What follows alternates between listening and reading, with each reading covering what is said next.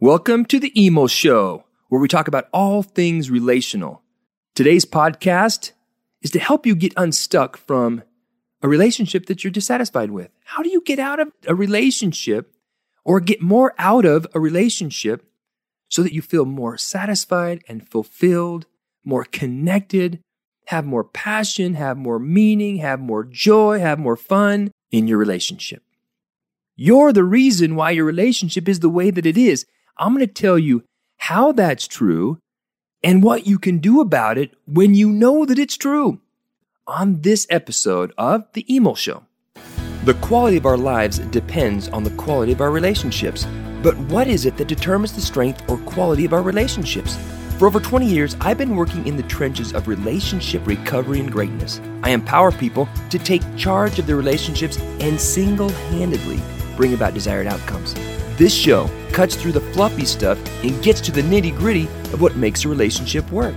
I'm going to teach you practical tools and principles to transform the important relationships in your life and bring about greater satisfaction and fulfillment. Get ready to transform your life through the power of relationship skills. It's time for The Emo Show. This morning, I had another conversation. It's like Groundhog Day sometimes, where someone comes in and they've had years of frustration and disappointment in their relationship. And they're discouraged. They're dissatisfied. They're unhappy in the quality of their relationship. And they feel like they're being held hostage to their happiness because they've made a commitment to be married, and in their marriage, they're dissatisfied and they don't have any other options. They don't want to break their commitment and get divorced. And so what they do is they stay frustrated and stuck in their relationship. There's a principle from a book that I absolutely love. It's called Extreme Ownership. Extreme Ownership by Jocko Willink and Leif Babin, talking about how they take extreme ownership in situations which empower them to create change. And they've applied these principles in their trainings for leadership. Well, I love their principles and strategies, and I use it in relationships. And how we can use these principles of extreme ownership to create change in our relationship.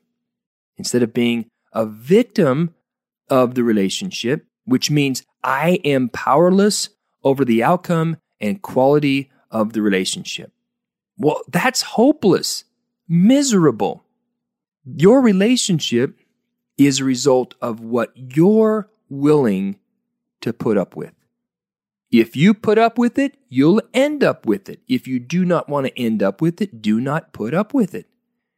And that's where people go, well, Emo, you're mean. You're trying to destroy relationships. I am trying to destroy crappy relationships. That is so true. Oh, man. I'm on a mission to bulldoze, destroy, dismantle crappy relationships and make room for fantastic ones. Because the fantastic ones are the only ones that are going to stand the test of time and provide a sense of value and support in our personal growth and create a sense of satisfaction and fulfillment in our lives. So, wait a minute, Emo. How can you tell me that the quality of the relationship is completely my responsibility? Well, that whole idea of what you put up with, you'll end up with. You need to decide right away if you're going to just take what your spouse gives you and be okay with it, or if you want to set your sail and guide the rudder. In other words, make some choices about what you want in your relationship. And most of the time, the things we want in our relationship, the things that we want to experience, our spouse does too. We just don't make it transparent. We don't make it evident. And what ends up happening is we start to do this like subtle and maybe not so subtle little battles for specific parts of the things we want in our relationship without a big plan to get it. And so while one of you pursues one part of the relationship, the other one defends the other part of the relationship. I'll give you an example. The closeness and peace dichotomy, that battle. Both people want peace, both people want closeness. But one person is going to value peace a little more than closeness, and the other one's going to value closeness a little more than peace. So as soon as somebody starts to pursue closeness, which means bring up issues that are causing some kind of a grief or disappointment or frustration in the relationship, the other person usually is going to protect the peace. And so they get defensive or avoid those conversations that could create closeness. And the more they have that argument, that conversation, both of them dig in deeper into what they're fighting for. One's fighting for closeness, one's fighting for peace, and they end up just fighting. So we need to make it clear what we both want and how we want what the other person wants. Recently, I learned about the power of validation in a research article. This research article shared that people are more likely to change, 3 times more likely to change their mind if we find elements of their position to validate, agree on common beliefs, find things that we can agree with, which is totally unnatural. We usually find things that we don't agree with and point those things out, and then it becomes a battle of, facts and figures. And facts and figures do not convince people to change their minds. We've heard the adage, a man convinced against his will is of the same opinion still. We've heard that, right? But then we still think that we can use logic and facts to change people's minds. In fact, that is not a fact. We cannot do that. We change people's minds through emotions, through connection. Connect with people. When people feel connected, they feel safe. When they feel safe, they are open to being vulnerable. They're open to being wrong. And that gives them just enough room to change their mind. So when we have conversations with our partners about our disappointments, frustrations, let's get clear on what we are fighting for. We want more closeness, so why don't we bring that up? Instead of lobbing a complaint, let's talk about what we want to experience. Focus on what we do want more than what we don't want. Pointing out the things that we don't like is not the same as pointing out the things that we would like instead. Each of these areas of our relationship add up to more and more frustration and disappointment in the relationship. We're not trained on how to bring up things. We're not trained on how to process these interactions so that both people feel heard, understood, validated, because we need that in order to maybe adjust our point of view or perspective to change. We need safety before we're willing to change our minds. We go through our relationships hoping that love will conquer all. In fact, we even say things like, if you love me, you would know what I need. If you love me, you wouldn't do X, Y, and Z. If you love me, you would do the things that I do need without even having to be told. Because if I tell you what I need, then are you doing it because I asked you to, or doing it because you love me? Some of these expectations are just unreasonable because they're not communicated. We can't assume that our partners, number one, know what we need, and number two, have the ability to meet those needs because of their own personal experiences in life that have taught them that the world is a certain way and that relationships are a certain way, or men are a certain way, or women are a certain way.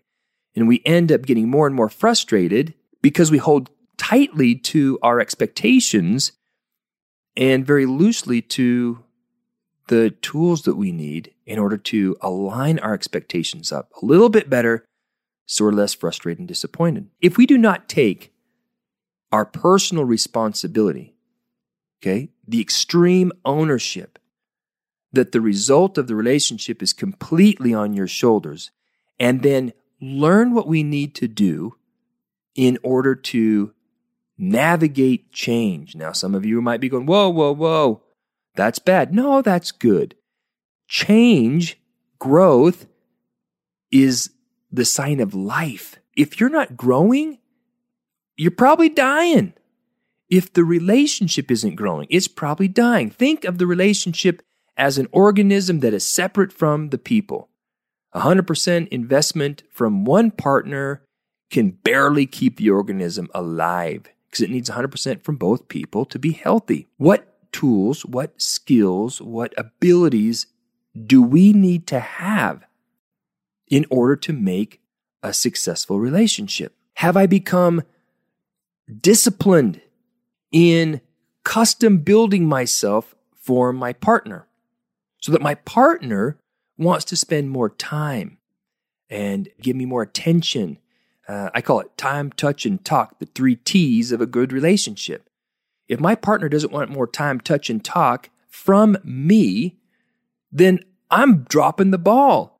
I need to become the person that my partner wants more time, touch, and talk with. Demanding my partner to want it is ineffective. I need to become what my partner wants. Now, if I'm doing the best that I can to become the best version of myself, and my partner is really not that interested, I have a choice. I can either say, that's okay, I'll take what you give me, and I will end up with what I put up with, or I can choose to pursue a relationship that I do want, which might mean getting out of a relationship that I don't want. Sometimes we don't get those choices so clean. They're not so clear.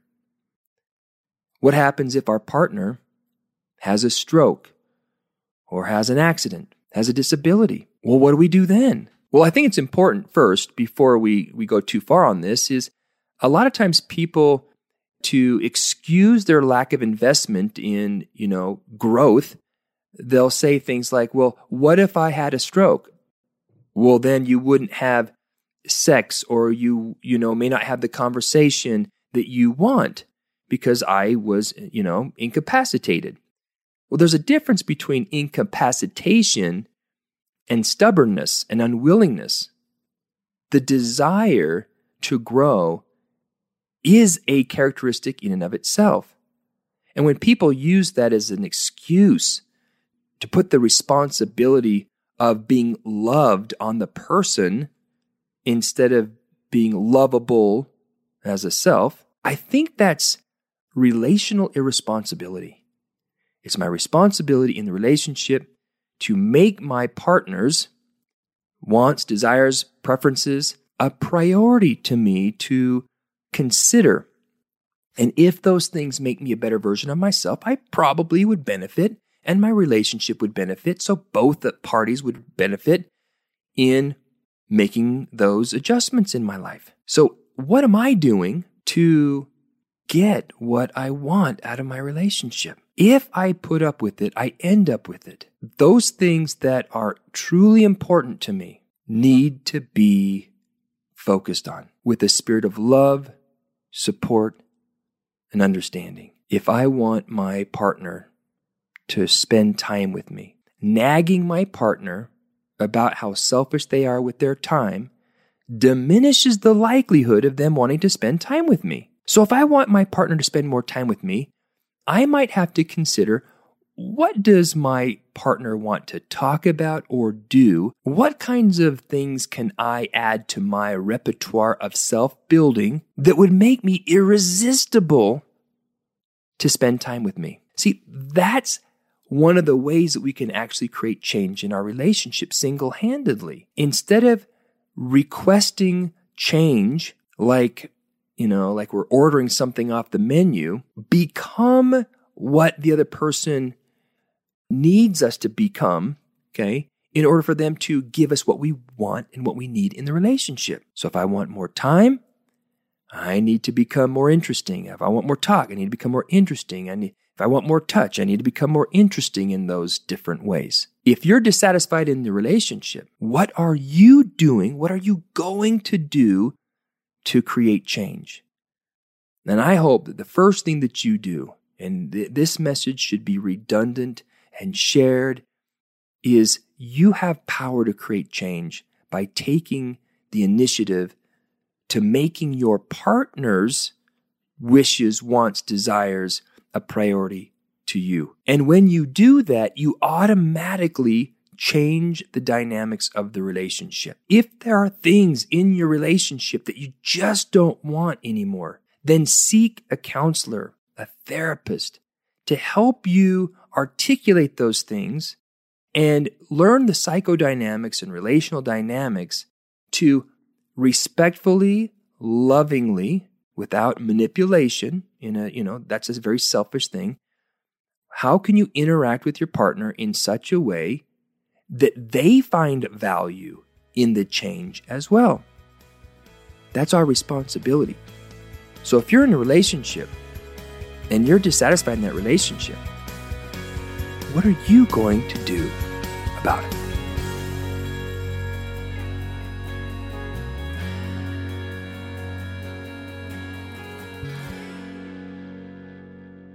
I hope you've enjoyed this episode of The Emo Show.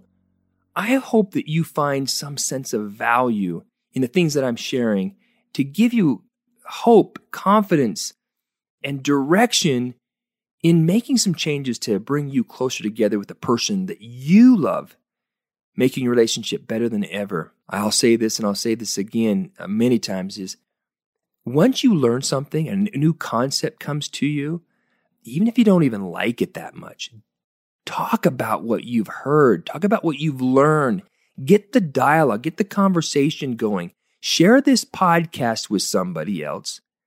And what I hope happens is that you'll start to have this conversation about, what is Emo saying? Is there legitimacy to this? Is Emo missing something?